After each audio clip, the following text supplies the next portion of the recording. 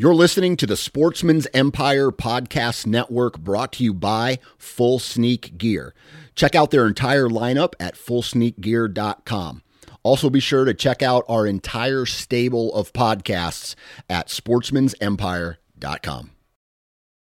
Interstate Batteries offers a wide variety of batteries for your everyday needs. Stop into one of their thousands of retail locations and talk with a battery specialist about batteries for your truck, trail cameras, and even those weird batteries for your rangefinder. Interstate Batteries even offers cell phone repair in certain locations. For more information, visit interstatebatteries.com. Interstate Batteries, outrageously dependable. You're listening to the Pennsylvania Woodsman, powered by Sportsman's Empire Podcast Network. This show is driven to provide relatable hunting and outdoor content in the Keystone State and surrounding Northeast. On this show, you'll hear an array of perspectives from biologists and industry professionals to average Joes with a lifetime of knowledge. All centered around values aiming to be better outdoorsmen and women, both in the field as well as home and daily life. No clicks, no self-interest, just delight in the pursuit of creation. And now, your host, the pride of Pennsylvania, the man who shoots straight and won't steer you wrong, Johnny Appleseed himself, Mitchell Shirk. Mitchell Shirk. Mitchell Shirk. Mitchell Shirk. Thanks for tuning in to this week's episode, guys. As many of you would say, it is now sweet November. Now, as I would typically like to say, it's the beginning of the end. I say that jokingly, but in all reality, my favorite month of the entire year is the month of October. I can't wait for October to get here. Once it's here, I feel it is the fastest month each and every single year. I cannot believe how quick this month went. I mean, recapping the things that happened for me with my New Jersey hunt and killing that bear and that buck, and experiencing a new place, a new habitat type, and a game animal that I've never seen in such frequency. It was just incredible, and it flew by. I had some good archery hunts. I didn't get out a ton in the month of October, just with the schedule that I had, but I was able to get out, and I saw some deer. I was able to shoot a doe at least. As I'm recording this, there's still about 10 days left in the month of October. Maybe I was able to connect on a buck. I sure hope I was.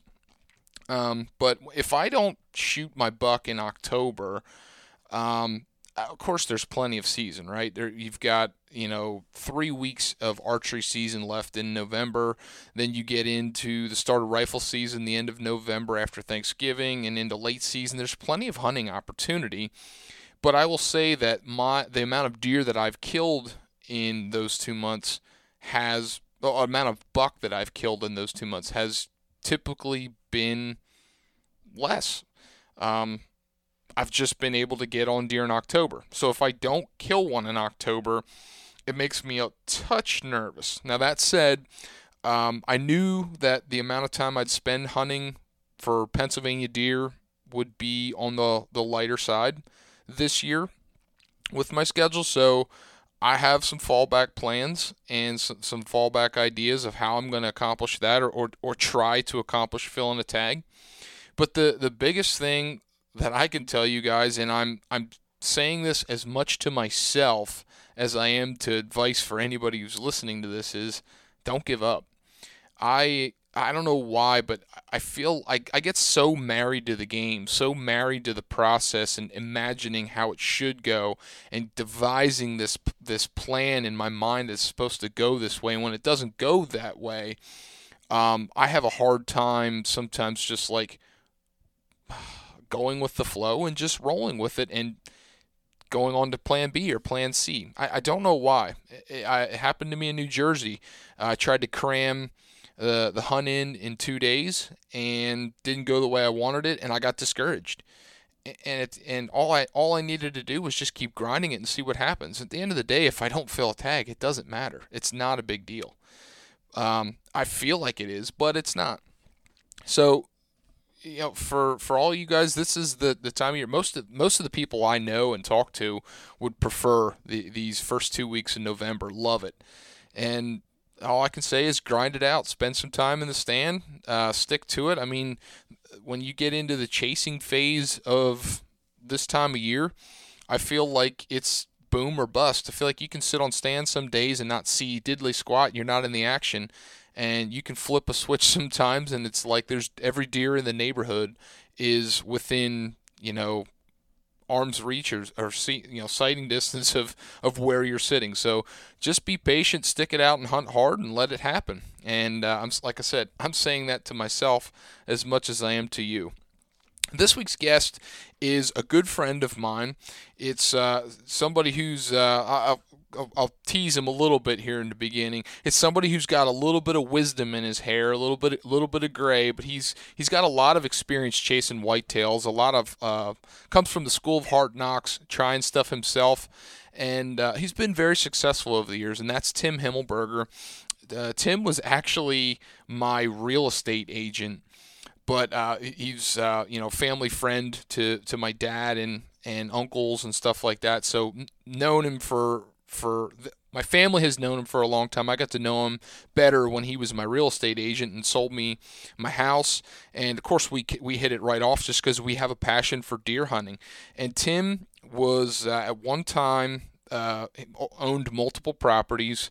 One in particular that he managed with his good buddy for years, and cut his teeth learning, trial and error from, food plots and bedding and stand access on a piece of private land.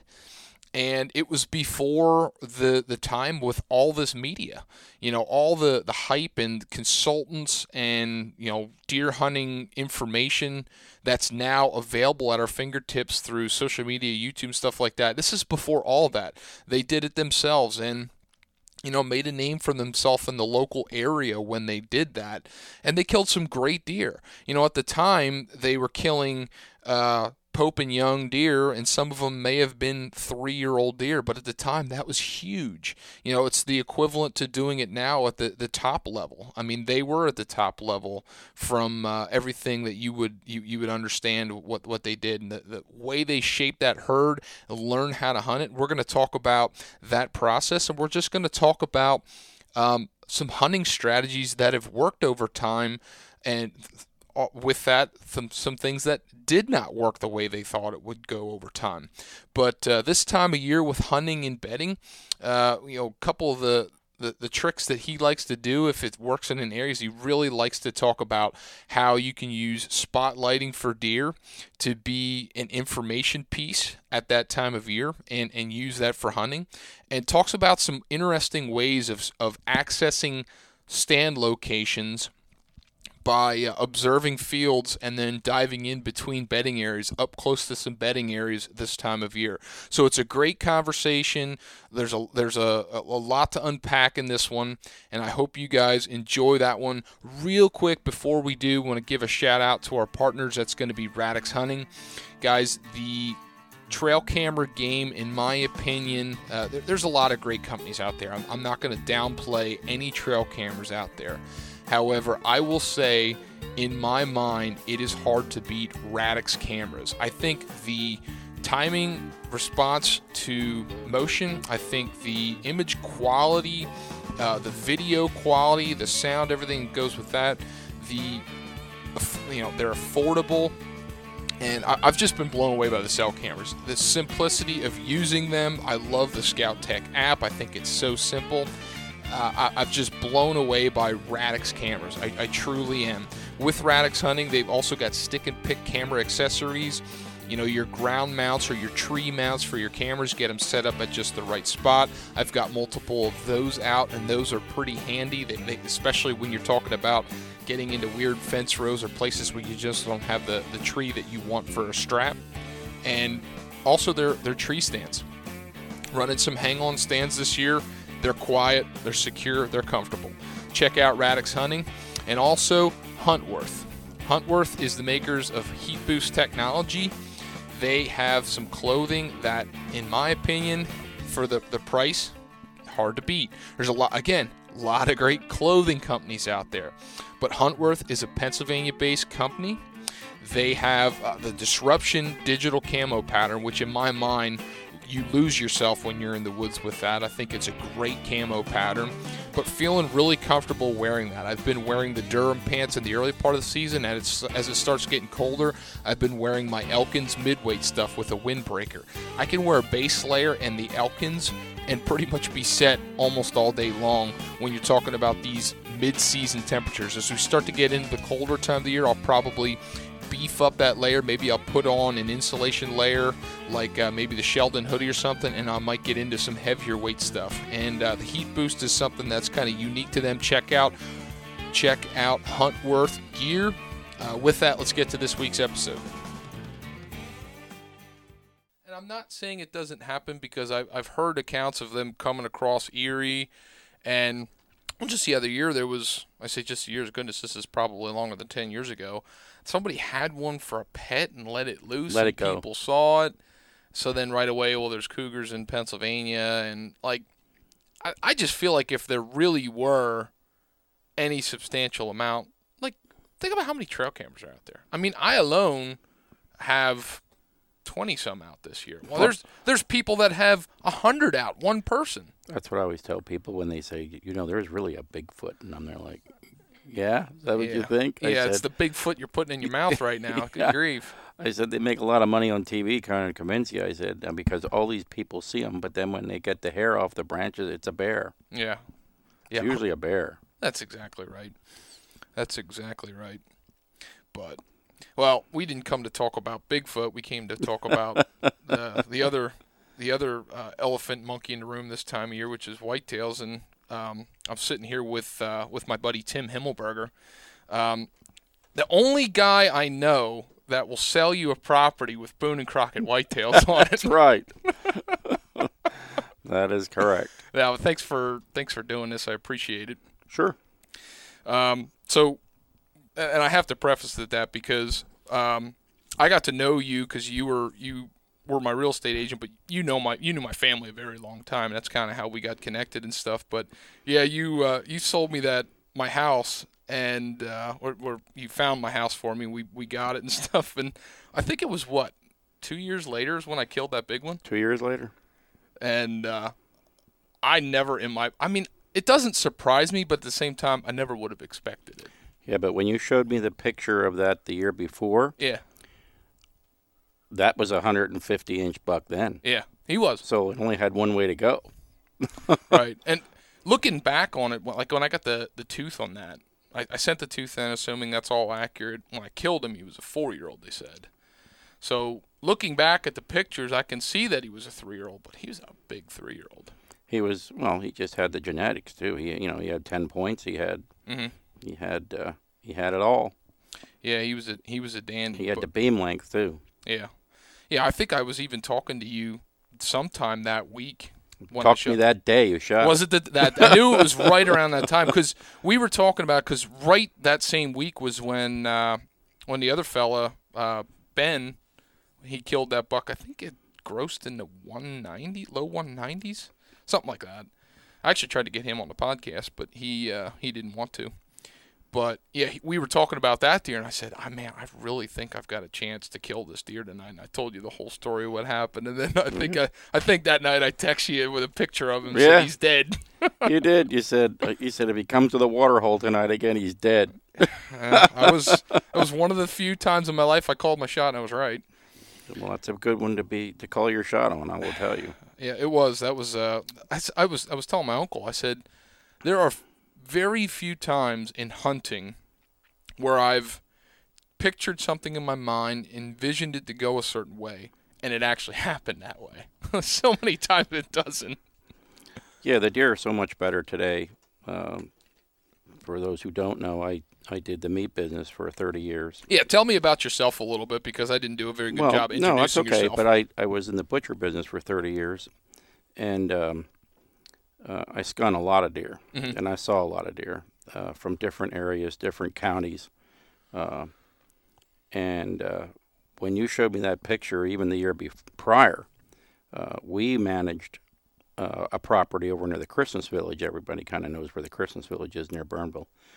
And my buddy and I had about 80 acres in there, and we produced, bucks up to 150 inches, 151 actually. Mm-hmm. And when I saw that buck, I thought, that's a special deer. So, I thought, I am the real estate agent that sells booners. Doesn't have to be a lot of acres either. It does not. Sometimes you just got to get a little bit lucky. But you've hunted your whole life. I've talked about hunting with you a long time. But did you, like, when you talked about the property there you just got, which that's a story that I think you ought to brief on, because that's an interesting story, how you came across that property and ended up acquiring it with your buddy.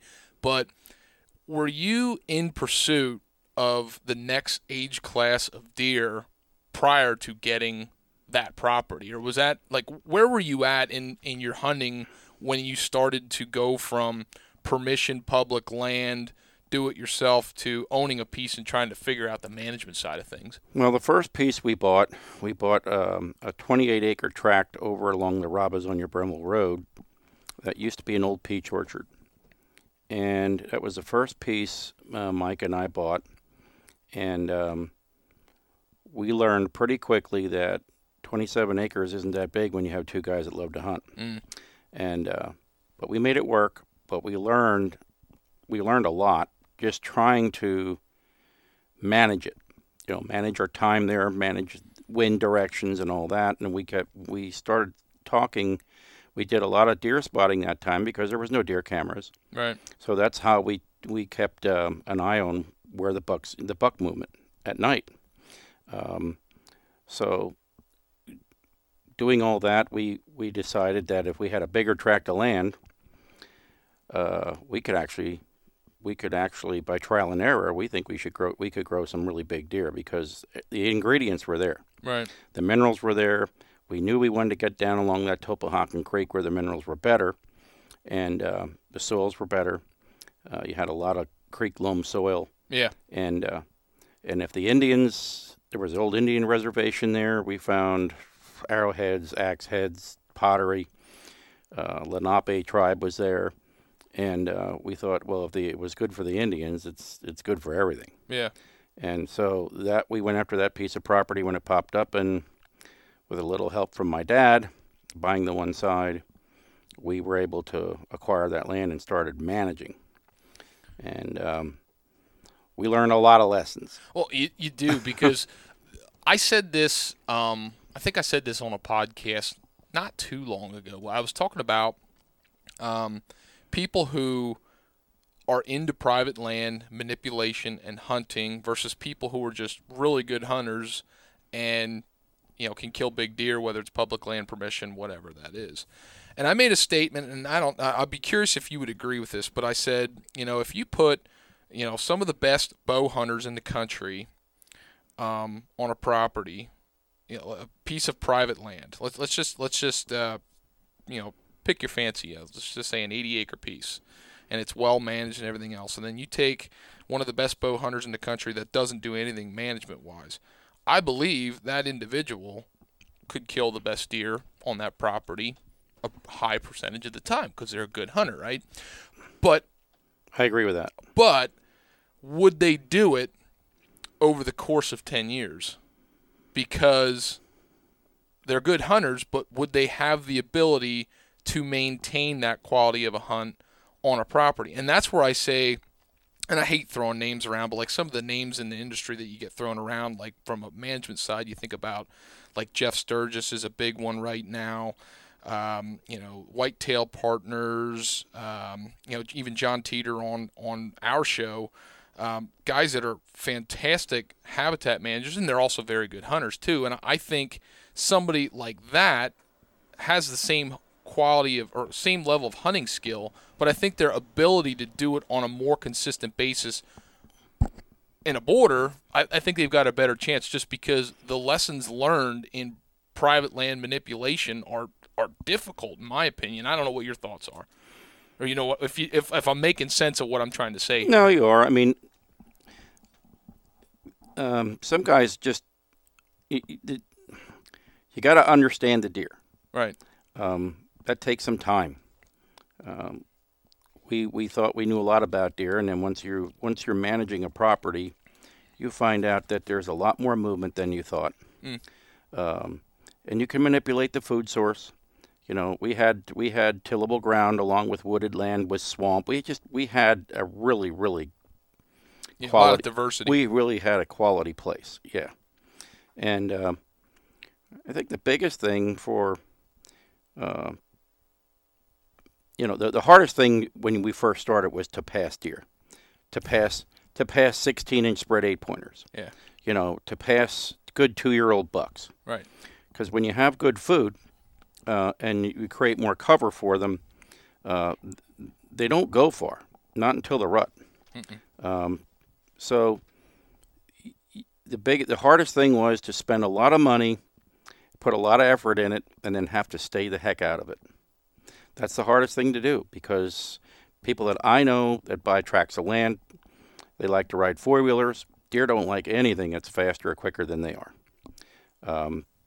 So that startles them. You'll keep your does, you'll keep your younger bucks. Older bucks you may keep, but they're coming down at night. You're gonna make them nocturnal pretty quickly, or put them in midday movement, lunchtime movement.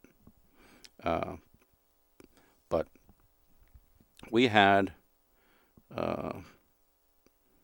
that was the biggest lessons were that the other thing is when we planted, we learned pretty quickly that some of the cheapest seed was the best seed for bulk food, which was ryegrass.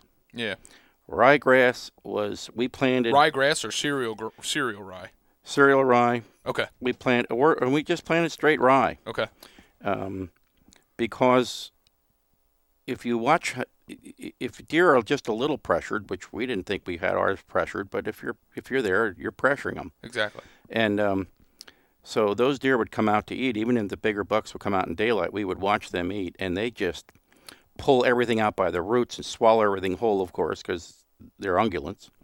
And so it didn't take them long to fill their bellies, and they'd disappear back into the woods. They were only out 20 minutes, and they would find their way back into cover.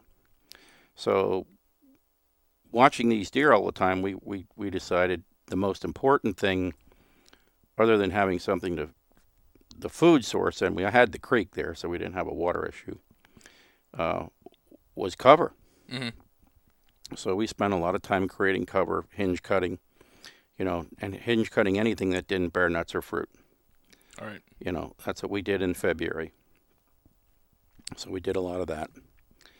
And then what you'll find is if you have a piece of ground and you start managing, you're going to find that your doe population will increase really fast. Well, especially in the area that you're talking, because that's an area now with a lot of nooks and crannies of ditches and hollows and woodlands amongst very prime farm ground. Yeah. So it's it doesn't take long. No, it doesn't take long. And then you have to take the time and put the effort in to either bring people in. We started bringing in, we didn't do it right away. We were pretty proud of what we did. Mm. And so we kind of protected it. And then we realized we couldn't keep up with the does.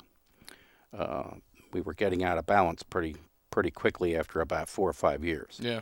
So we start bringing in some people, some friends, and we started putting a hole in the does. And so we did do pretty good there. We didn't do anything 1 to 2 or 2 to 1 or anything like that, but we were like 5 does for a buck. Well, that's an interesting topic of conversation, because I agree we need to shoot doe or manage it in a way that things don't become completely out of bounds. But the trickiest part I've always thought of is, how do you do that when you're confined to such small borders and your goal is to try to shoot mature deer? Because it's hard to not put pressure on your property when you're killing deer. It's true, but in our case, you have to know who your neighbors are and how they hunt. Most of those people hunt. They're shooters. They are shooters. They were not managing. They were, if it had antlers, they'd shoot it. Yeah. If it was a doe, they'd shoot it. So they were good at killing does, and they were good at killing year and a half old bucks. And so we had a couple meetings with them, and over the years, in fact, it's the first 8 years or so were pretty slow trying to get them to help. And finally, they did put some plots in and got some success, and the light bulb went on. And so, why is it that food plots are always the first go-to for so many cases? Because in a lot of cases, like, food plots aren't always, in my opinion, they're not always the biggest hole in the bucket for a property, but yet they are instant gratification, and they do have a lot of value. I mean, I love food plots. Well, in these small areas, and this is a small area, these small woodlots and things like that, yes, we're surrounded by prime farmland, or a lot of farmland, I shouldn't say, not so much, some's not so prime, right? But it's planted, and today the efficiency of taking up all the crops is pretty good. So those who have something green in the wintertime, those does don't forget that. Right. And I know everybody thinks does don't have a brain and this and that, but that's just not true. They stay near the food source. Sure. And so, we might change what we plant, but it's still going to get planted in the same areas because there's only so much open area we had. So, yeah. Right. I mean, and we could probably go down a management rabbit hole all night long, and I love the management, but what I find interesting and what I really wanted to pick your brain on is just the process of you learning to hunt some of the upper end age class deer, because that's not an easy feat. Some people pick it up quicker than others, and some people never pick it up. It's not easy to do. When you start talking about getting the top age bracket in your neighborhood, that is, in my opinion, and some people will disagree, but in my opinion, that's a different animal. Oh, it's definitely a different animal. Especially, it all depends how much pressure is there. Right. They don't tolerate a lot of pressure. Well, and you were talking about managing pressure between you and your buddy Mike. So, like, when you think back, was there anything that really stands out that says, like, this was an aha moment from a pressure standpoint that we were doing wrong, and this is how we adjusted it moving forward? Wind direction. Okay.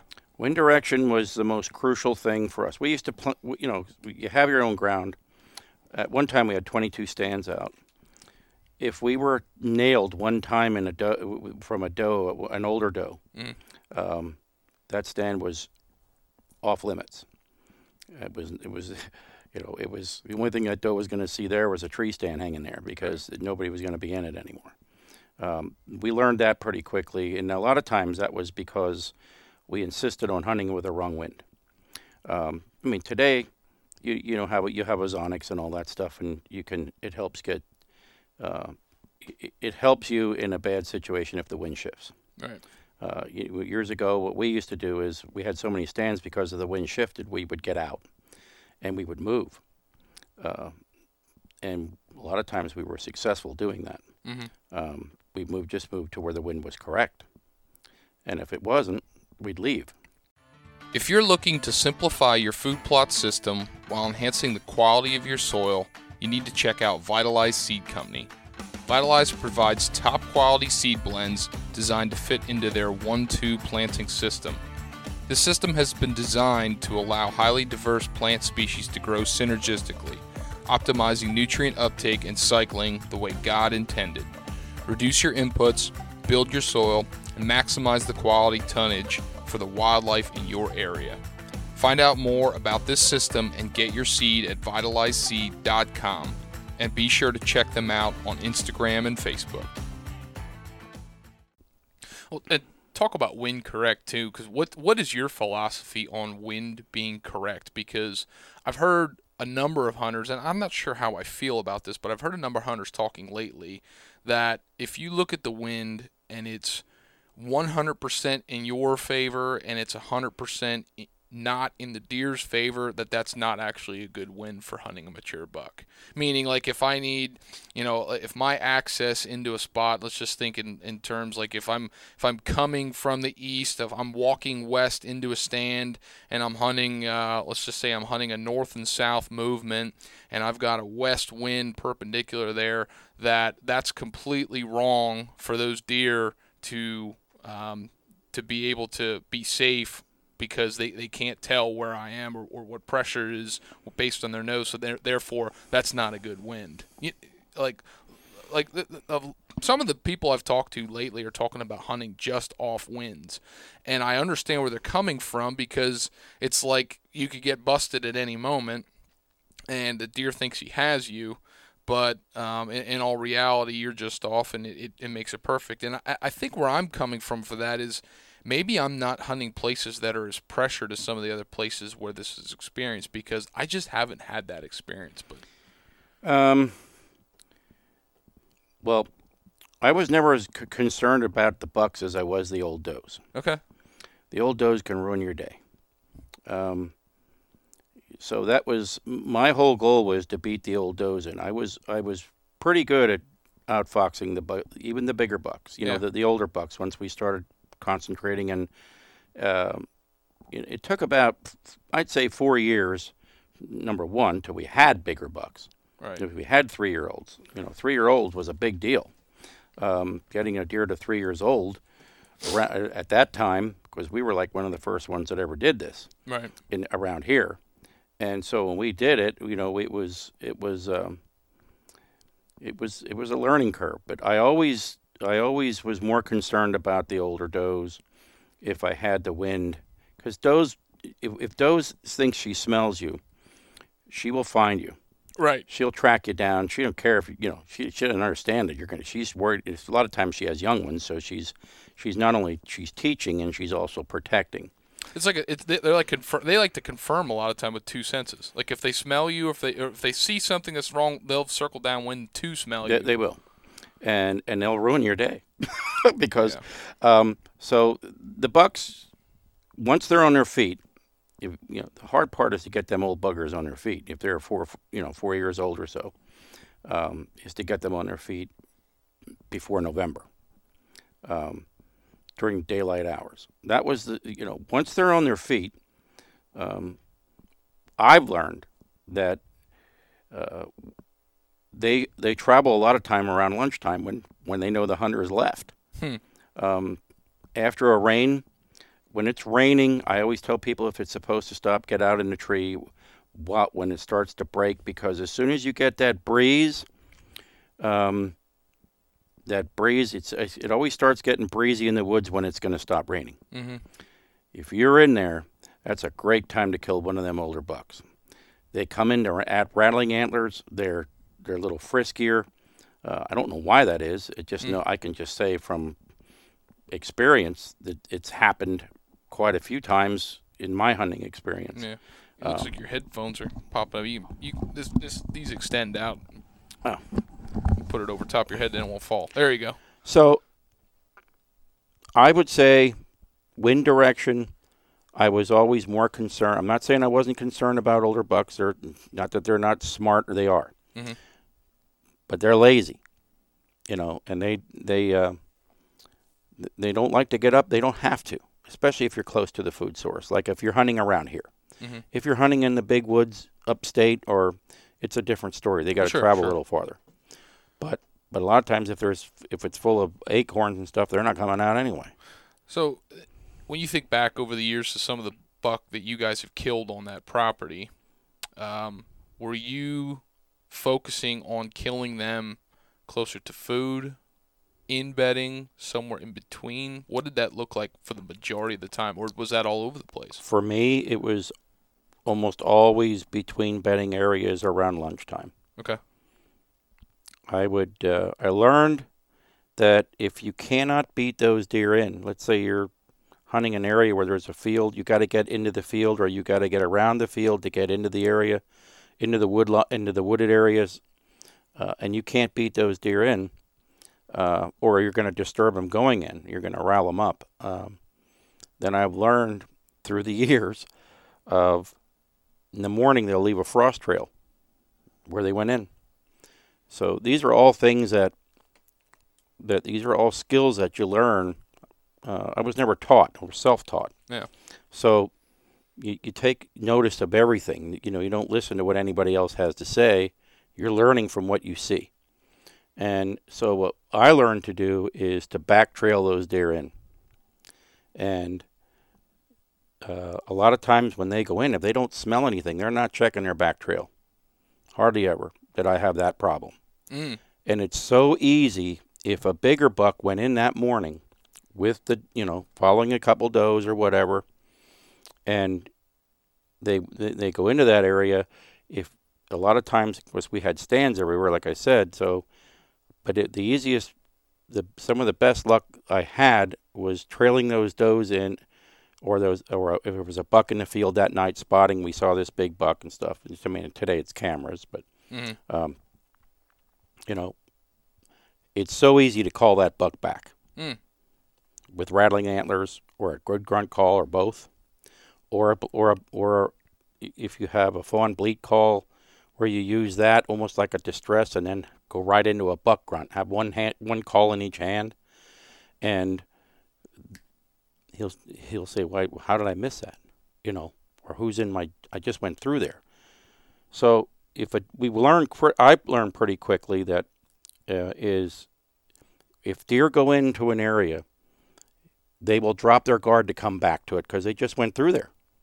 So, like, would you find yourself in a lot of cases glassing fields in the morning as it was breaking daylight before you were going in? Absolutely. So you wouldn't even actually have an idea of what stand you would be going in that morning? That's correct. Okay. If we spotted, and when I say spot, we don't spot and sit on them. We want to see if one of the big guys is out in the field. Right. And whereabouts they are. Because if you see them in the field, most of the time they're still there.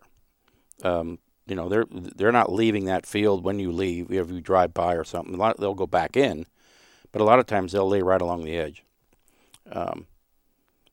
So, yeah. So like the night before, something like that, when you're talking about using spotting, like to me that's the biggest thing. I mean, I talked about this with you with the one that I killed the other year. Like there was that window, that time frame where he would always show up in this specific area. And I think to me, that's one thing that's important to me. And like when I think about the deer I'm going after this year, 2 of the properties that I'm hunting, I am looking at windows where it's again, back to trail camera stuff, where I've got a consistent time frame between, you know, a 5-day period where this deer is showing up in daylight. He did it, you know, the one did it once last year, so I've only got one set of data, and it might not happen this year. But another one, I've actually got it for 3 years, and I know we made it through because I had pictures. So like that window time frame to me is important in utilizing that. So you take that into spotting. So you spot. Let's just say you're spotting your neighborhood 5 out of 7 nights a week or something like that. We did that. And when you get that, and a deer of the caliber that you want finally is in your neighborhood, game on. Game on, yeah. We kind of stayed out of it. You asked about, I kind of skipped over that. If we didn't see what we were looking for, but we knew he was in the area, but we didn't really know where, we would not hunt it. Right. We would stay out of it. We had 2 trees, actually, we were near the road, and that we would use as surveillance. We would just sit there, because they were like 30 feet high. And we would sit there to watch because we could see into the woods. Because especially when you have, like, when the chestnut oaks, like now, when the chestnut oaks are really dropping, that's their preference. Sure. That's their preference. You're not going to draw them out with anything else, you know, food plots and stuff. That's where they're going. You asked what we learned. The biggest thing we learned was you have to leave. So that was our first lesson, having this land and managing it. We had ways to get in to these deer, but you had to leave. And when you leave in the evening, For some reason, when you go into the area, you're sneaking into the area, you're squirreling your way in. When I say squirreling, I mean, like use your foot to shuffle the leaves, because you can walk right up on deer like that. They won't even turn their ear. Now, don't that cadence of of a human that's distinguishable. But if it's not distinguishable, like I've already done that with a turkey call, and you're scratching in the leaves, and I've walked right up on deer. Yeah. So what I've noticed from hunters is a lot of times I wouldn't hear the neighbors come in, but I'd hear them leave. Yeah. Because there's this, I don't know what it is, but when get the heck out. It was dark, and we're going to leave, and there's deer probably standing 20 yards from them, and they don't see them. Yep. But they see them. That stand's dead, in my opinion. Maybe not to them, and I'm not saying you can't shoot a deer out of that stand, but for us, that was a dead stand. If we killed that, if we got caught leaving, because we tried to, when you have land, that's one thing that you can do, is you can give yourself a way out. You can create cover. You can create, a cover line to get you out of there. For me, a lot of times it was get me in the creek. Then I could just... Yeah, you've talked a lot about water access. Yep, I would always go in through the creek if I could, especially if I hunted what we called the swamp land, which was the lower end. Yes, that's how I accessed the stands. I would go down through the middle of the creek. So hip boots were probably needed? Hip boots, yep. Yeah. Would you just take them off, or would you just hunt them in them? No, I would take them off. I had my boots hung around my neck. Yeah. And I would take them off when I got to my stand. My stand wasn't far off the creek. Big bucks like that creek. Well, yeah. You think about, I just think about our general area where we live, and you think about the history. Let's just take the last 20 years, and you think about where some of the biggest bucks are that that get killed. There's a lot of them that get killed near large bodies of water. Yep. Yeah, and is that because that has... I think there's a lot of things. Number one, it creates a new edge. It's a different soil type. But I think it funnels a lot of game movement. You just... The moist air, they can smell. I mean, they can get you. Yeah. I mean, I've seen bucks laying along the creek. They put their nose right into that current direction, and they're pretty comfortable. But I'll never forget duck hunting. One time we were going down a creek, and we're in a flat bottom boat, and we came around this oxbow, and exactly what you saw. The first time I ever saw that, a really nice buck laying on the oxbow edge of the creek. That was like an aha moment. Yep. Yeah, they'll back up. The other thing we learned, too, is the bigger bucks, of course, they have experience. They learn to give themselves options. They will lay where they can escape 2-3 different directions. A lot of times a high point. We noticed that the bigger bucks would always lay right off the high point of a ridge or anything like that, or a saddle. Mm-hmm. Saddles, I love saddles. And when we used to hunt New York and stuff like that, and we used top maps, the first thing we do is find all the saddles, and that's where we'd focus on, and we had a lot of success. Yeah. Yeah, saddles are something that I haven't spent much time in. I was just talking to a friend of mine who was saying that he feels as though now, with the advancement of technology and the ability for everybody to get that map on their phone or whatever, it's easy to pick up where every single saddle is. And now there's a tree stand at every single saddle. He said, I don't even focus on them anymore because I feel like they're just hunter paradises. Well, they are. Maybe they work too. That's why. Right. They create pinch points and travel routes and crisscross when they're put their nose in the wind and trying to find a receptive doe. I mean, that is where you want to be. Not early in the season. I never had a lot of luck in saddles early in the season until last week of October. Mm-hmm. Did you have a time frame hunting that property, or maybe just hunting in general now, when you stand back, like that you prefer hunting that you feel like is where you're most comfortable in getting on a mature deer? Between two bedding areas. Let me rephrase that. I was thinking more like along the lines of timing of the year. November. November, you got a better chance of shooting a better buck.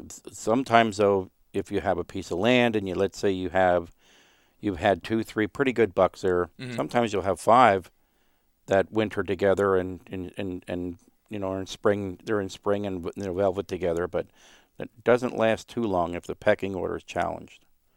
But some are just tolerated. There's some deer are just not aggressive, and we always said you want the non-aggressive buck because those are the ones that seem to make it. Yeah, the docile ones. Yep, it's They're usually the ones with the bigger antlers too.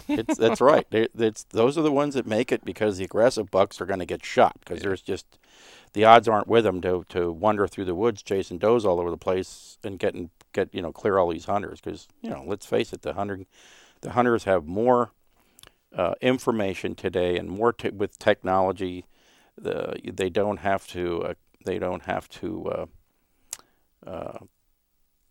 enhance their skills with cameras. They have instant proof. Absolutely. Keeps them in a stand.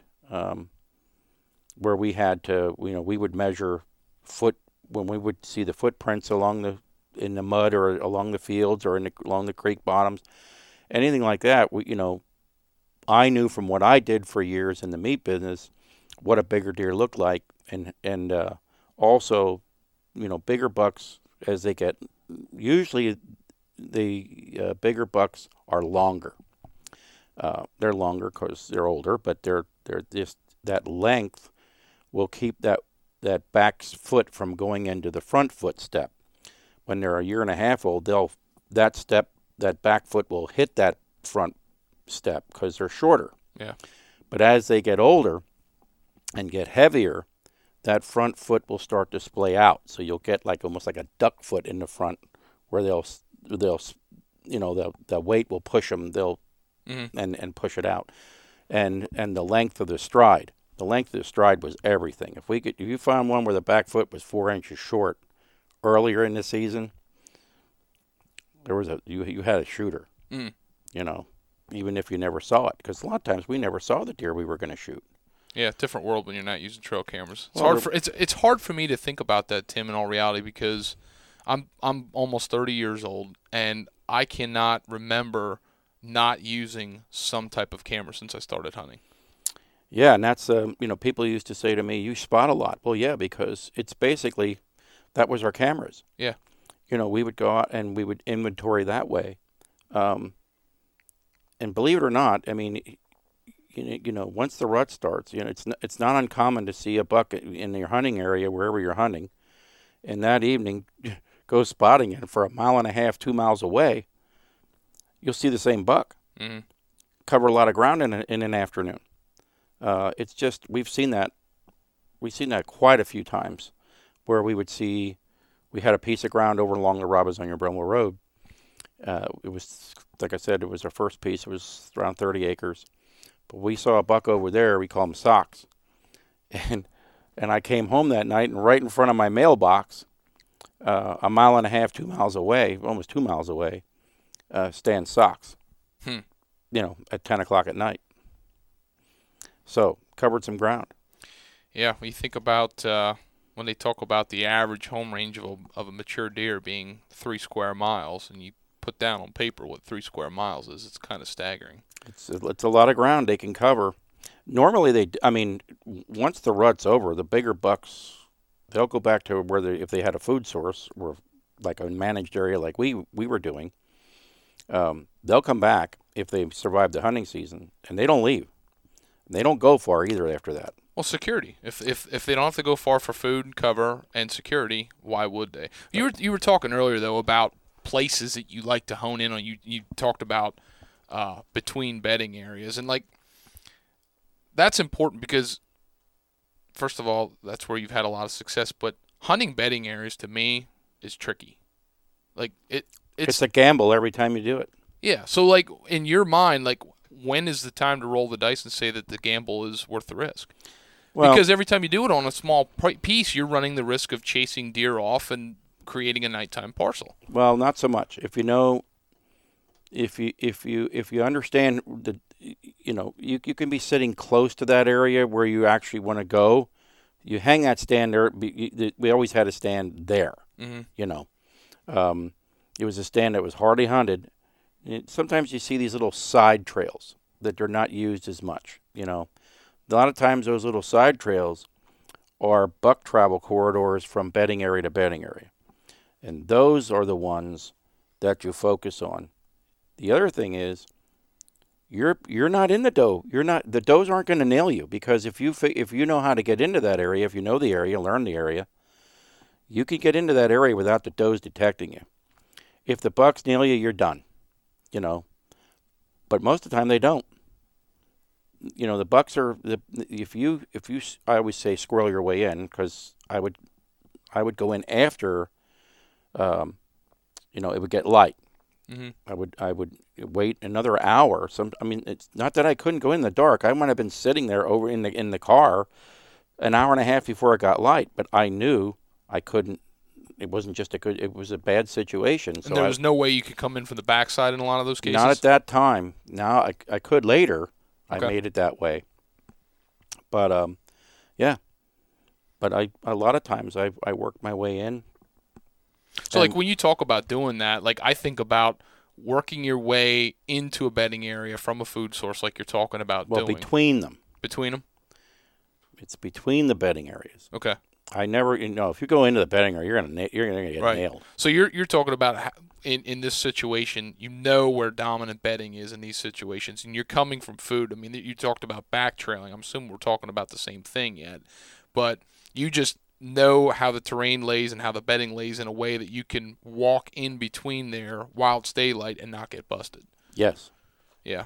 You can do that as long as you if you. I did a lot of practicing squirrel walking is what I used to call it, squirreling my way in.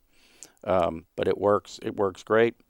I walked up on smaller bucks. They didn't even turn their head at me, and I'm talking within 10 yards. And I walked away from them. You know what's amazing? I've hunted bedding areas or close to bedding areas, and when a deer is in its bed and they're in their comfort zone, I am amazed at how much they let go. Yep. I shot a coyote right under a tree when I had a deer 40 yards from me. It never, ever left its bed. It picked its ears up. The thing died and was yipping right in front of me.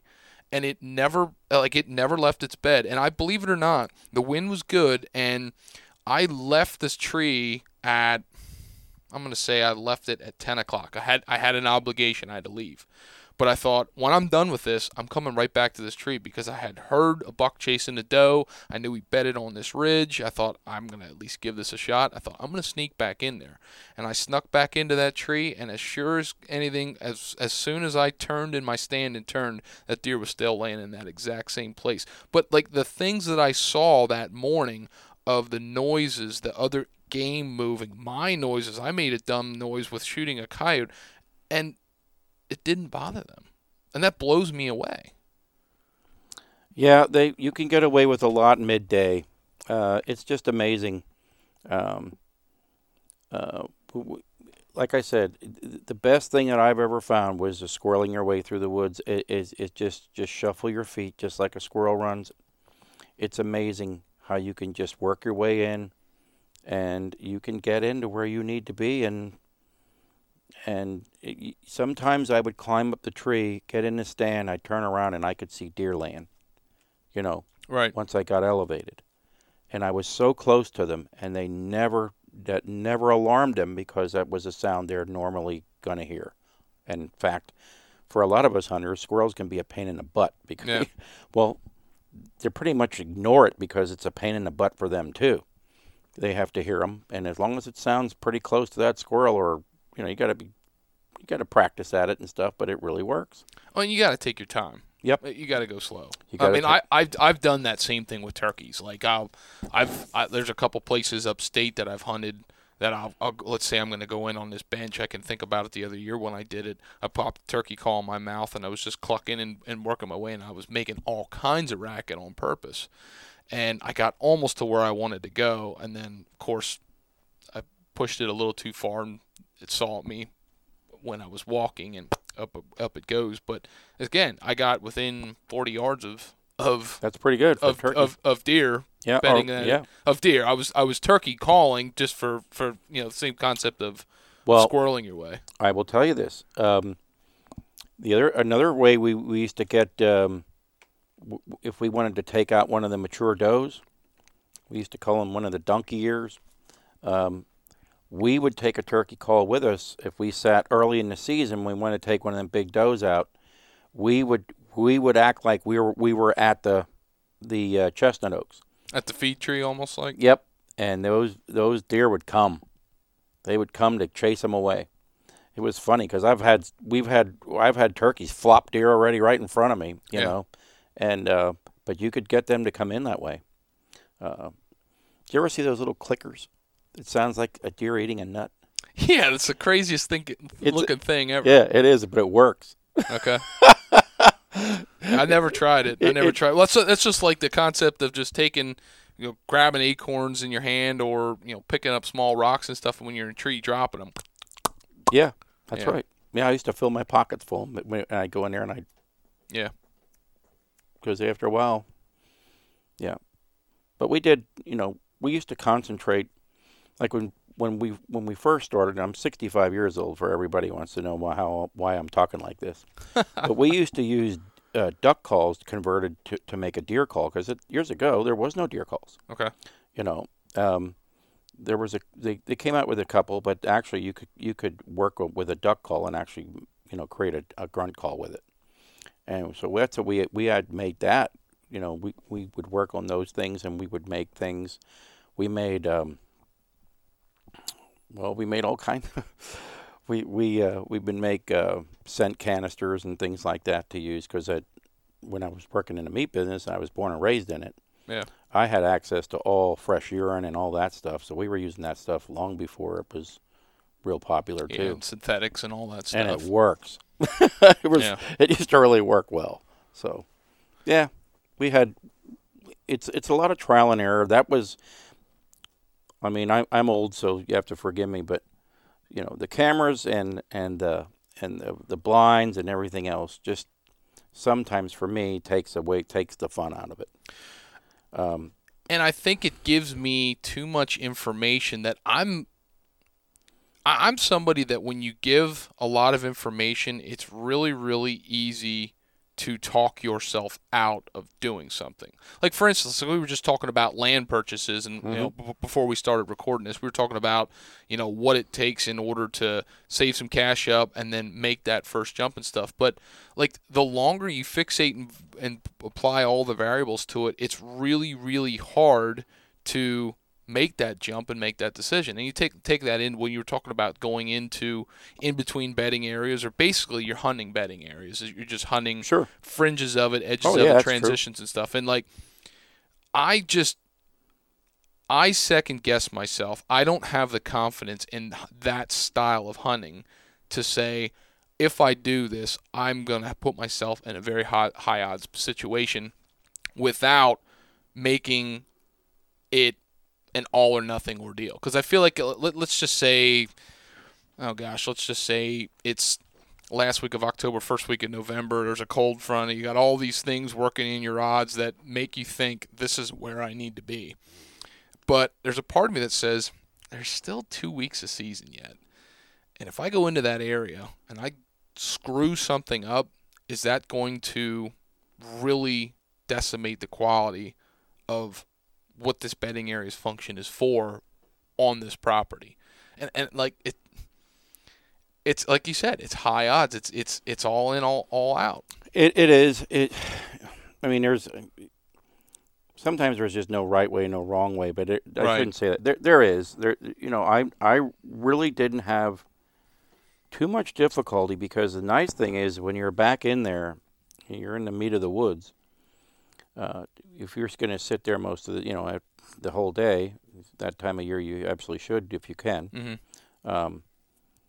Once those does start moving, that's when it's harder to kill one of them better bucks, because now there's competition. There's other bucks coming in the area. They're going to start pushing these does around and chase them all over the place. Well, then it's hard to, if you have a target buck, it's really hard then to get that target buck. It's more easy to get that target buck at 12 o'clock noon when he's shifting bedding areas, because what they'll do is in the morning, they'll go in. Of course, the buck will trail them in, because a lot of times if you spot deer, if you were a lot of if you spot a lot of deer, you learn pretty quickly that the rut's a dead giveaway. When you see a 3-year-old buck laying, not standing, that's the beginning of the rut. And we used to keep notes and take a lot of data down, and we always knew that we'd say, no, he's standing, he's standing, not yet. And then all of a sudden you'd see 2 days later when it was close, you'd see 4 or 5 does laying there, and there laid a buck, a breeding buck. Mm-hmm. I mean, they all breed. Right. But that was an indication one was coming into heat and he wasn't leaving her. That's correct. Yeah. And so that was a big giveaway. The 12 o'clock, that 11 to 1 o'clock time limit when you're sitting between bedding areas is a highly productive time, but it's a tough time to be in the woods. Well, and give me your philosophy behind that, because I've heard a lot of different philosophies and why that time frame is so good. Some people say it's like you brought up about hunting pressure. Some people have said it's maybe a transition in the wind, maybe it's a transition from food. There's so many different, but like why in your mind is that such an important time? And one thing I've learned too is like I have spent time hunting at that hour. I haven't found a lot of success, and I believe it was because I wasn't choosing the appropriate stand location in order to see what I wanted to see in that situation. So like, give me a little bit more of your philosophy of that midday time frame, because that's something I'm weak in. Well, when we first started to figure out that midday was a time period that no one ever talked about, and never, I didn't, all the years of being in the meat business, and I hear all the stories, nobody was shooting anything between 11 and 1 o'clock. Right. But we had a big 9-pointer over there the one year, and we couldn't figure out when this deer was coming to, use to check these scrapes. We sat there, morning stands, we sat there evening stands, and then we'd come back in, and that dam was worked. The scrape was worked, and it wasn't at night. And so I decided I'm going to sit between the bedding area and the food source, which was a little different, but between his scrapes and the bedding area. And I'm sitting there thinking, why am I sitting in here at 12:30, 1:15? And all of a sudden, here he comes. And he was coming. He walked in like a drunken soldier, He'd no cares in the world, guard down, walked right into I made a scrape. I always make a scrape one side of the tree so I can get a broadside shot. You don't want him coming in nose down. It's a tough shot. Yeah, absolutely. So the mock scrape they'll check that out right away. And, I harvested that deer. And then I thought, so then I started thinking, well, there's something to this. It's a bigger deer. He's traveling, between 11 and 1 o'clock, closer to 1, that one was. So I thought, I can do this. I can parlay this between bedding areas, because I always saw these little trails, like I told you, little side trails, and this is how I figured it out. Who's using these side trails? Because I never saw the does use them, ever, And I'm thinking, what are these trails for? But I would see as November progressed, these trails would start to get used, but I never saw a doe on them, And that's when the light bulb went on, going, these bucks are traveling from, doe bedding area to doe bedding area. They'll lay with the does for a while. If they can't get any up or they're not ready, they'll get up midday. They know them does aren't going anywhere. As long as they're bedded and they're not disturbed, they're not leaving. Did you ever see any trends in how those trails oriented from bedding area to bedding area? Did they always come in from a certain way, or would they go right into the heart of it? Or did you ever see any trends one way or the other or not necessarily? Yeah, the better bucks theirs was always higher. Okay. If the doe bedding area was in the sun on the south side, a lot of times it was near a bowl or a saddle. Okay. But the bucks would be higher. The bucks would always be higher. That we're going to, a lot of times when I would set up there, I would set up that I was higher than they were, because I couldn't risk them smelling me. But I will tell you, I never had a deer that was real alert at that time. Okay. They just kind of dropped their guard. It was just like after a rain. After a rain, same kind of behavior. Yes. But now they're heading for the fields a lot of times after a rain. Mm-hmm. But they're going to a staging. They usually stage the bottom before they go out. But they're there where they normally wouldn't be. There'd be, they'd have more cover. They just don't. Right. So, yeah. I mean, I would say, I always hunted above where they were going to be. In a lot of cases, you're probably going to, depending on what topography and stuff but I would think prevailing thermal would have to be an advantage in that case. Because I always think about that too. Like, I'm thinking about this one property that I'm hunting this year. It's just a matter of, can I get above them without messing it up in the first place? Once I do, the majority of the day, I'm set. It's kind of unique because there's a north-facing slope, and the thermal pulls down a very, very long time. Sometimes I sat there once last year, and it actually, on a cold front, it pulled down all day. Even though it was a bright sunny day, it just the thermal pulled down the hill the whole time. But when I got to the top section, it was doing all kinds of squirrely things just because that's what the thermal does. But the way the deer use that property, to me, is very interesting. And I think there's loopholes, I guess I would say, in how they use it and where I can kill one and they're going to let their guard down. But it is a little tricky sometimes as far as accessing it for me. What I wanted to say is, you asked me, and I kind of skirted around when you were saying about you're worried about pressuring those deer. Yeah. What I learned is, if you hunt all day, and I didn't finish this, what you'll learn is those bedding areas are going to clear out while you're in that stand yet. They're going to head for the fields or wherever they're going for the food source. Where we had a pipeline also that went out the other side. Mm-hmm. So they'd either go to that pipeline, which is an open area, grass, clover. The pipeline companies would plant. Sometimes they'd be, ask the landowner what you want planted there, and they'd plant clovers or whatever. So if it was green they wanted that night, they could go that way. But my point is, they'd leave, and it gave you an opportunity to get out of there. Sometimes you got to get out before it's dark. You just got to sneak your way out of there. But hunt the stand for the situation it is. I mean, I think everybody's so used to hunting morning and evening, and that means they're either coming back to bed or they're going to food. Well, most of your, if you believe in moon phases and things like that, which I do, mm-hmm. Most of your lunar pulls on larger animals, on ungulates, are in the morning and in the evening. It coincides. Mm-hmm.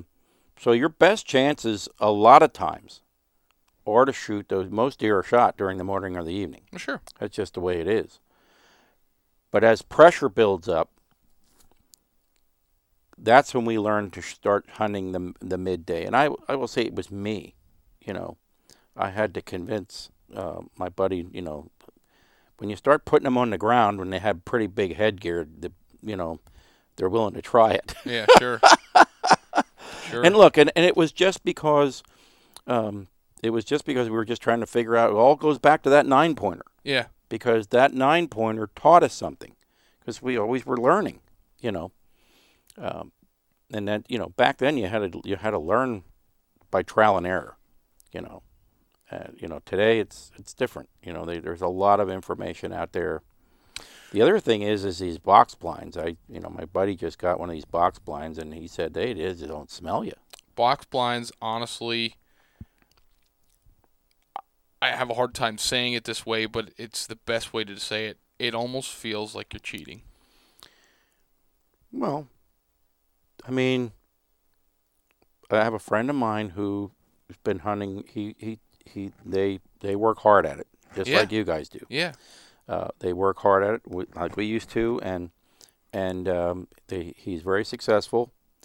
But he even said to me the other day, he goes, "Hey, this is last year he said to me, if I get the south wind, I should have him on the ground by 6:30. This was the first day. Yeah. And he did. Yeah. And it was a 5-year-old. That deer was 5 years old, and we know that buck because I think we both passed that deer when he was a 7. But it was, I'm a body size guy because I was in the meat business all those years, and that's the biggest damn body buck I think I ever in Pennsylvania that I ever had my hands on. That's a big boy. The rack wasn't, didn't do him any justice. He was, he was a Pope and Young, but he was in the high 120s. Which is a great buck in Pennsylvania. It's a great buck in Pennsylvania, but like I said, it's in order to score these deer, if you're really worried about inches, which is when you buy a property and stuff and you manage deer, that there has to be some kind of goal there to do all the sacrificing you're going to do. Right. So you're trying to grow that deer now. Now you grew him, and because I got to say this, you don't get them all that you grow. That's for sure. I can tell you that. You might get the ones that resonate in my mind are the ones that got away them. Well, of course, but you might get 50% of them. You might get more than that today with the cameras and the. I'm going to say when we were there, how we did it, we didn't have that. So, I would say if we got 50% of them, that was pretty good. Because we had 2 that were absolute giants. And they vanished, and we don't know anybody who shot them. And I can tell you, well, you know how it is. When you live in an area, the hunters kind of know each other. Even if they don't know each other personally, they know of you if you have any success. And, we called the neighbors. We said, did anybody see these 2 bucks? Nope. We don't know what happened to them.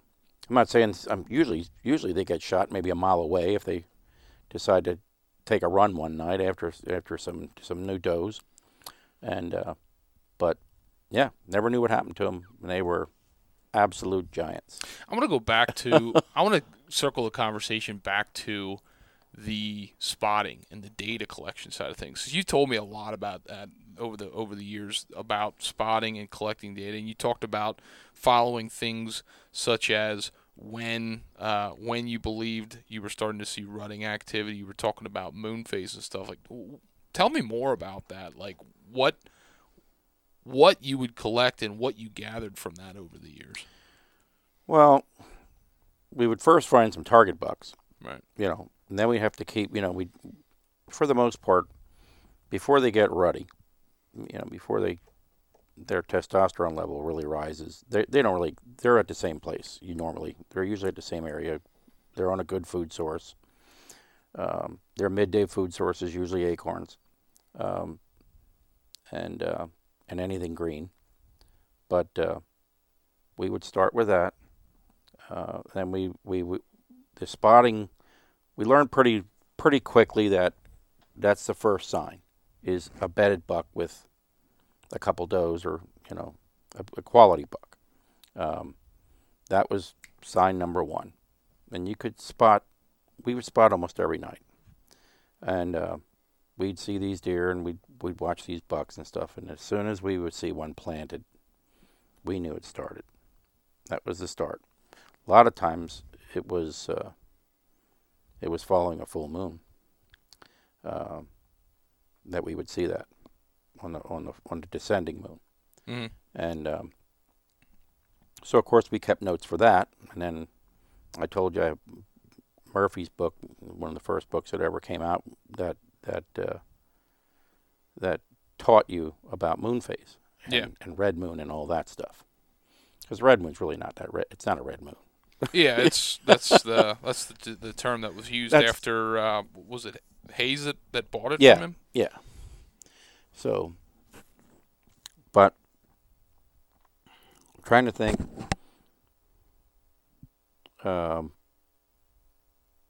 When what we would do as far as moon phase goes. Like I said, it was a descending moon. Then we would see more activity in the quarter moon phases. Okay. So that's when you would want to hunt closer to the edges of the fields in your quarter moon phase. Their philosophy is that they're going to move sooner. earlier. They think it's darker than it is. The deer do. And so that's when we would start setting up. We would see deer moving off of food sources more onto does, trailing does, things like that. And that's when we knew. That's when I knew that I can start focusing on those bedding areas and those transition areas between the bedding areas, because they're going to get off of the food source. Not that they're not going to eat. They're going to eat on the run. And that's when I learned to intercept these deer. We'll talk about moon phase. I've heard a lot of people talk about, and this goes back to where the moon's at, overhead and underfoot. Mm-hmm. But when it gets to a certain way, they see deer going back to bed late in the morning, and it's a better time to hunt in the morning. Yeah, well, like the one, we always thought that full moon. I mean, it all depends what hunters you talk to. They swear by full moon. Right. A lot of them swear by full moon. They really do. But we didn't. We kind of followed the philosophy of Murphy when he wrote that book. We put that to the test. We kept notes, and we noticed that we were getting more opportunity once we were able to grow bigger bucks and we started managing these properties. And these were, when I'm talking bigger bucks, I'm not talking 6 years old and 7 years old. I'm talking 3-year-olds old. Sure. You got a 3-year-old. At that time, that was huge. You got an 18-inch buck. Yeah, you got a 120-inch deer. Bring it in perspective back. When did you start owning land and managing land? Was that in the 90s yet? In the 90s. Okay. In the 90s, Which is the time when it was before antler restrictions in Pennsylvania, so there was still a lot of deer that were getting killed. That's correct. At a young age. That's correct. So, we were kind of ridiculed when we first started doing it, because you really have to lay the law down. You have to lay the law down, and because we were sacrificing, we're the ones put the money up. We were sacrificing real hard, and we knew we really didn't have enough ground. Mm-hmm. But we had the ingredients that usually a 400-acre tract doesn't have. We had the ingredients. We had everything you could want in that tract over behind the Christmas Village. That's where it was. And the guy that owns it now, he still calls me. He'll still call me and say, I'm not seeing bucks like you used to shoot and stuff. And I said, well, you guys stay out of there, It's so hard to do that just because you invest the time, you invest the money, you want to be there. So, same thing with the food plot. Like I tell people all the time, like people ask me questions all the time, food plot. Why? It's just because of what I do, right? And, people say about, what's the best improvement you can make? So it's probably a food plot, but it's also the worst improvement you can make, because when you take the time to plant a food plot, bring your soil into check in order to grow a quality food plot, and you put all this effort and you watch it grow and you baby this thing to get to hunting season, what's the first thing you want to do? You want to sit on it. You want to hunt it. Yep. And like we were talking about box blinds earlier, I learned too slow, but like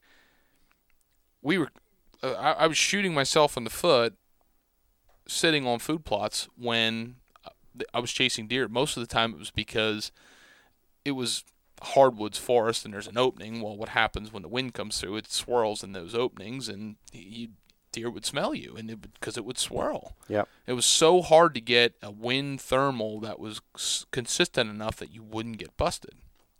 And then you talked about box blinds. Man, that changed the whole world. I mean, in my opinion, as long as I have a dominant wind that doesn't screw up my axis, that I can get into it and my wind is not blowing into a bedding area or into the food source when I leave, vice versa, I almost don't care how much it swirls when I'm in the box blind, just because it seems to contain it that much or dissipate it or whatever it is. Well, according to the people I've talked to that have them, yeah, that's the case. I mean, they just don't detect them, and it's a game changer. The cameras were a game changer. Ozonics, your ozone. Yeah, I haven't messed with that. Well, I'm going to tell you, I have. Okay. I'll show it to you right in that other room. Okay. It works. It doesn't. Of course, I'm in a tree stand. I'm not in an enclosed area. It really works in an enclosed area. It works really well. But when you're sitting in a tree and the wind's swirling around and stuff. However, I've had does that knew I was around but could not find me. In fact, wouldn't even I had a couple old does that knew I was around, that knew something wasn't right. They'd get glimpses of my scent, but then it would go away, and then they were confused. You could see they were confused, and then they'd go back to start eating again. They weren't spooked enough to stop eating. And then they do the head snap and stuff, like something's wrong. I've seen the same thing with the box blinds. Yeah, and so but the bottom line is, if I wanted to shoot them, they were dead. Right.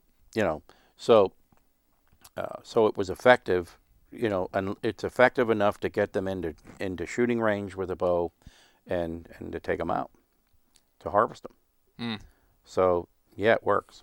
It really does. I mean, all this stuff. The biggest thing is, when I used to do seminars and stuff, people would say, well, how much money you get in all this stuff? Well, a lot. A lot. Yeah. If it's what you're passionate about. Yeah, it all depends what you like. Some guys like race cars. Some guys, it's you spend the money.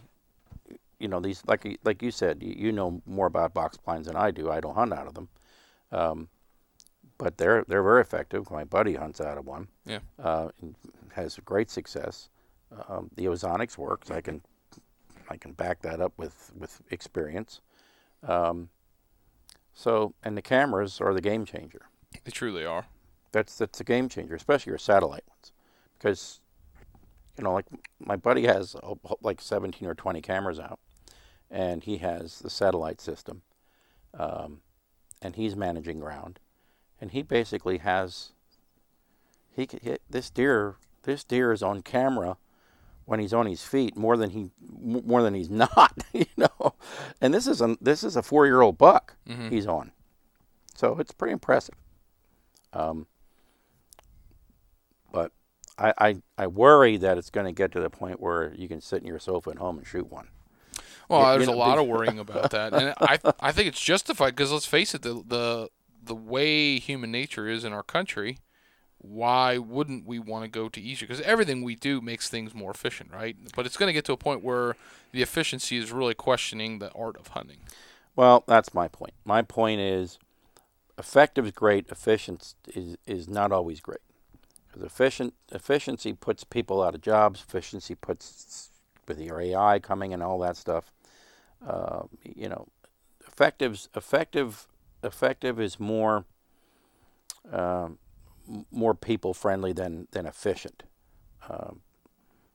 So you'll probably think, people say, wow, he's an old fuddy-duddy, what the hell does he know? Well, when you learn all these skills, and you learn them, from the time you're young, and you have success with it, and then they change the game. It's just like, I will tell you, I'll go back to this. I was always a bow hunter. I was born and raised in the meat business. In deer season, when you're in the meat business, you're in gun season, you're skinning 500 deer, anywhere from 300 to 500 we did, because we couldn't do any more of that. We were in inspected shop. But it's a lot of deer. I've skinned over 10,000 deer in my life. It's a lot of deer. So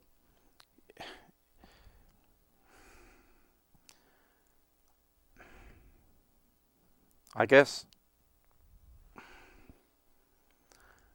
what I'm saying is, I just would rather keep it.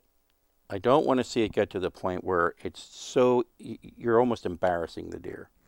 You know what I mean? Well, yeah. I mean, you're.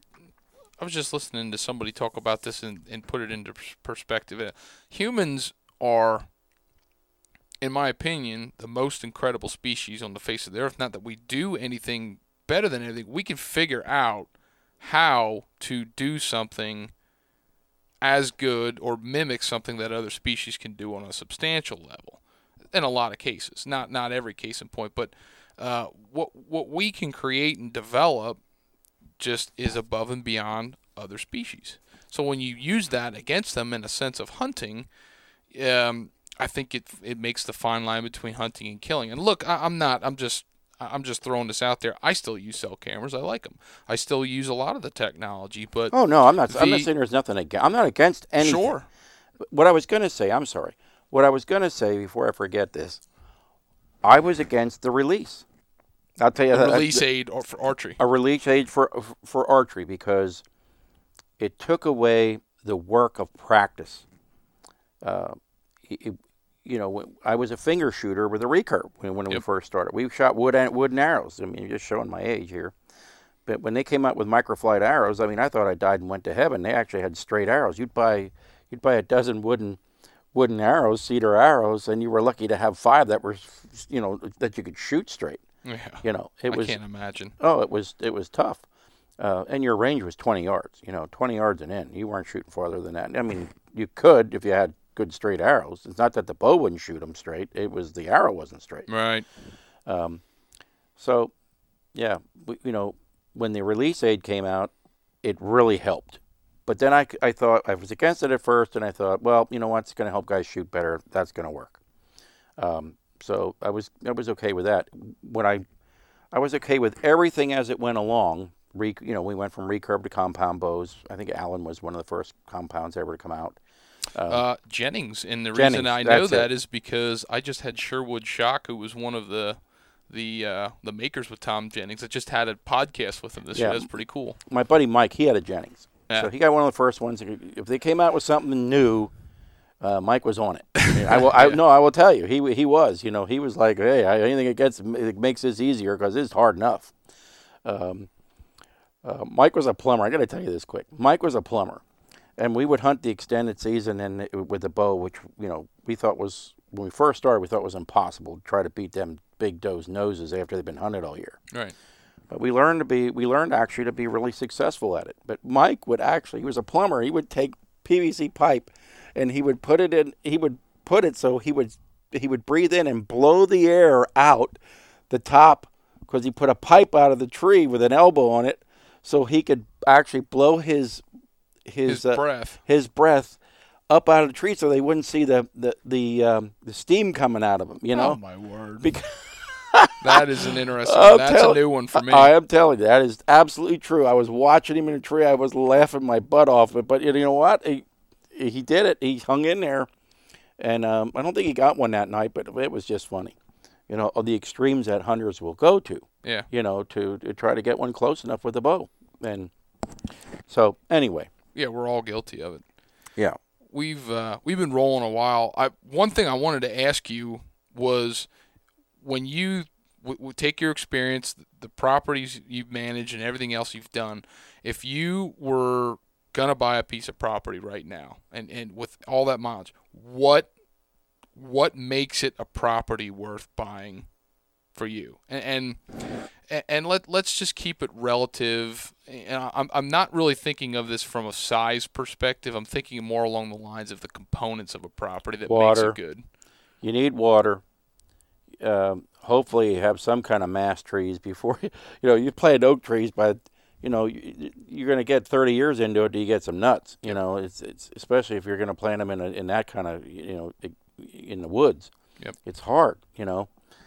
So you should have some mass trees, something that you have opportunity early in the season. But I would say water, some tillable ground, that you can, at least some good ground, some level ground where you can actually put some food plots in and get some sun to it. The deer are real simple animals. They, and you got to have cover. And I will say this, I like southern exposure. Okay.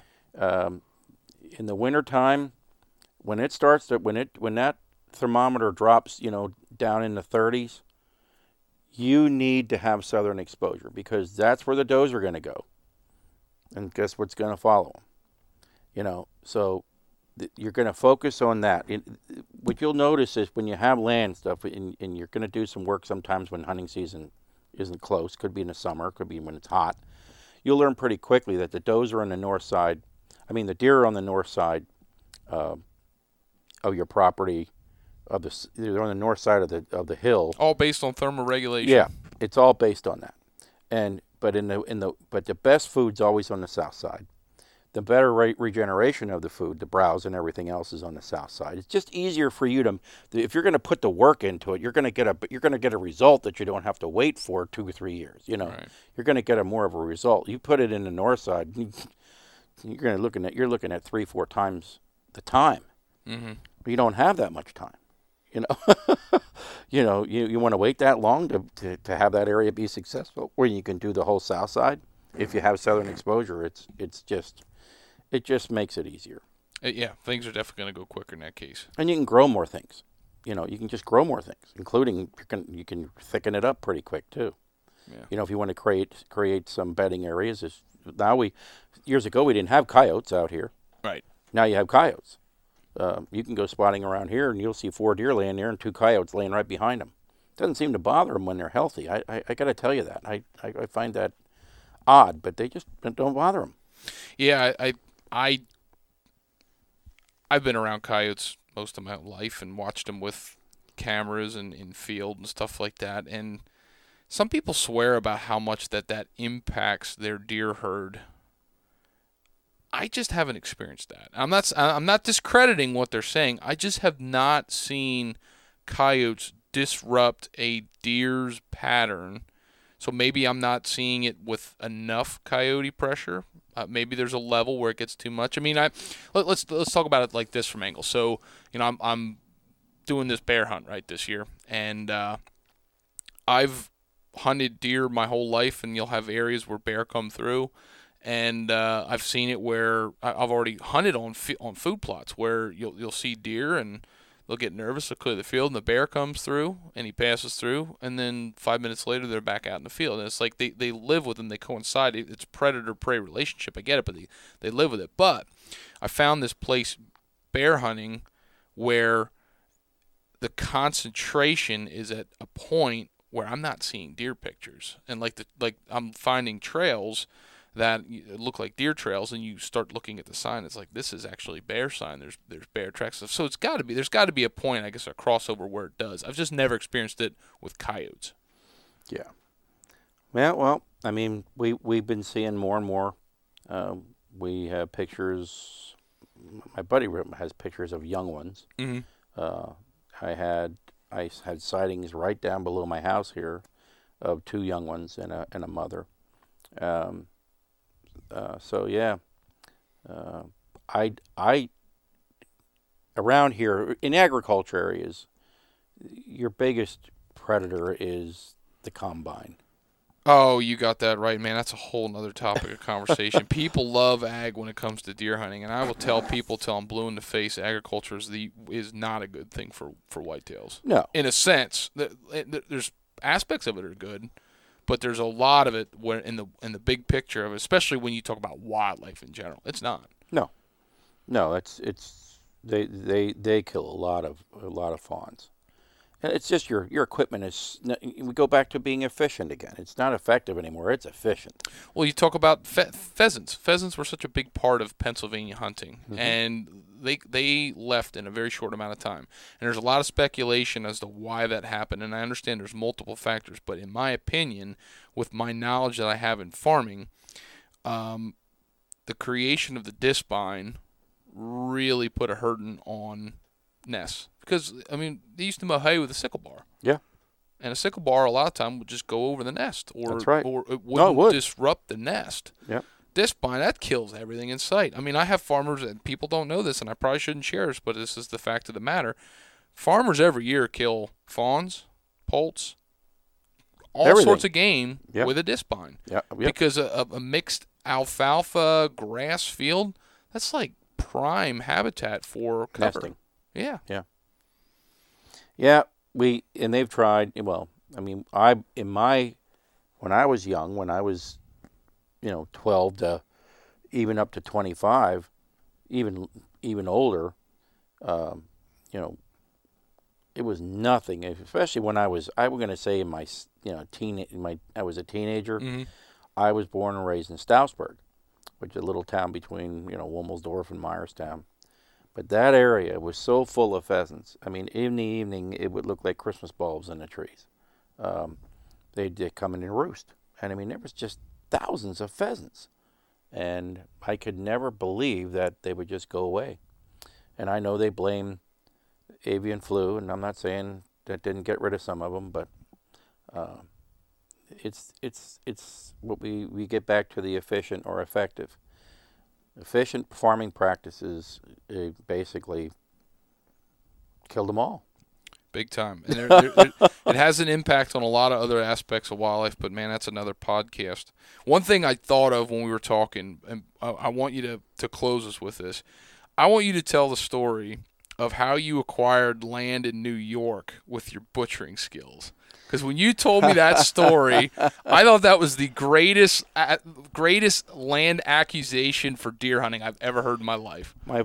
Another friend of mine and I were, we had gone up to New York. We were hunting wildlife management areas, and we went up there to hang stands. We had talked to one of the rangers up there, and he said we could do that, so we did that. And we were going up the following week to actually hunt them. So we went up there, and we went to this little restaurant called the Farmer's Wife or the Farmer's Daughter. I can't remember what it was, but anyway, I think it's the Farmer's Daughter, near a town called Wayland. Okay. Which was not far from Dansville. Okay. I don't know if you know where Dansville is on your way to Rochester. So, but this was in Steuben County. And we ran into this guy, and I said, is there any place, farmers you think around here would let us hunt? Well, he goes, if you want to hunt this guy's land. He named him and stuff, but he said he has like 6 farms, but he won't let you hunt. I said, okay. Well, I was there, so I was going to try it, So I went, and I'm used to going to talk to farmers. I was in my being in the butcher business and stuff. I went to look at cattle all the time. Mm-hmm. So I pulled up to this guy's place, and a guy comes out and says, "What do you want?" And I said, "We'd like to hunt. We'd like to help you out with your deer population, and stuff." I said, "We're bow hunters only. We don't come back for gun hunting or anything like that. We just bow hunt, Nah, he said, he said, well, I got to get going. He said, I got to get ready we're going to butcher tomorrow. And I said, well, you're in luck. He says, what do you mean I'm in luck? I said, that's what I do for a living. And I said, I'll tell you what. I said, what are you going to kill? He said, I'm going to kill 2 head of cattle and 4 pigs, And I said, well, I'll tell you what. I'll come and do them for you if you let us hunt. And this guy's son, who was this guy, the man that owned it, was probably in his late 70s. Guy's son was probably in his 50s. And I opened up the back of my hatch, and I pulled out my knife belt, and I had everything with me with my steel, and I said, can you do this? And I showed him how to steal the knife, and he goes, you're not crapping me, are you? I said, I'll be here. You tell me when to come. If you let us hunt, I'll do your animals for you. And that's what I did. So 4 hogs and 2 beef. In my mind, that would take a few days. And in all reality, what is that to you? Well, it's like anybody else that does anything for a living. They can make it look a lot easier than you can. Well, sure. Well, so I just told them how to help me, but to stay out of my way. I'm going to show them that I can get this done, and I'll have it done. And we can go to lunch. And so I think I started at 6:30 that we finally got it dropped and got it going. And 12:30 we were heading for lunch. And their mouths probably dropped. Well, now you got to remember, I had to skin them, and then we quartered them. But they quartered them. I skun them, split them, and then them guys quarter them. They're his 2 sons, and they hung them in this. They had this big walk-in cooler and a rail system. I mean, they had it set up. I mean, this guy had he had a nice setup there. But all I really had, I shouldn't all. I mean, it's a lot of work. But it is a lot of work. But I skun them, gutted them, split them, halved them, and then they quartered them, and then I dropped the pigs and stuck them, and then it didn't take too long to do them because they didn't want them shaved. I said if I can skin them, I can get these done quicker, because usually years ago we used to scald them and shave them. Right. And a lot of the farmers, that's how they still did it. But now he said, no, we'll skin them. I said, all right. All right, that makes my life easier. I love that story. The first time you told me that when you were hunting New York, because you were showing me some of the buck you killed in New York and telling me stories about hunting up there, and when you told me that story about getting land up there, I'm like, that has to be one of the greatest permission acquisition I've ever heard of. Well, what was funny was, my buddy, he was like in management. He was maintenance manager. He was like the top guy in maintenance at Giorgio. Yeah. So I said to the guy, I said, now look, we shoot, if we're lucky enough to harvest one of your bucks, or two, I said, I'll make you anything you want and send it back to you. And he just looked at me. And he said, well, like what? I said, well, ring bologna. Well, I didn't know what ring bologna was up there. I said, you like horseradish? I said, I start making these new horseradish ring bolognas. Are delicious. He goes, well, I like horseradish. I said, all right, I'll make some of them. I'll make you some beef sticks, some jerkies, and some bag bologna. Well, they didn't know what bag bologna was either. Oh, they're missing out. So I made them cloth bag, 3-inch, just a 3-inch. Okay. But I made the whole thing, sticks, everything, and shipped it to him.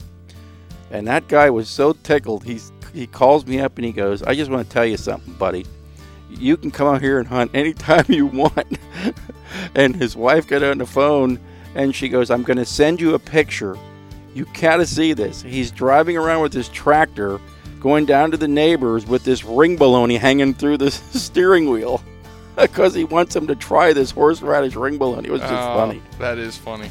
Yeah, but they actually, this guy was so tickled that he actually drove from New York the one weekend. He called me and told me he's coming. And he drove down to my butcher shop there and walked in there and wanted to see it himself. He wanted to see it himself. Yeah. Yeah, I had great. And then I think we hunted there.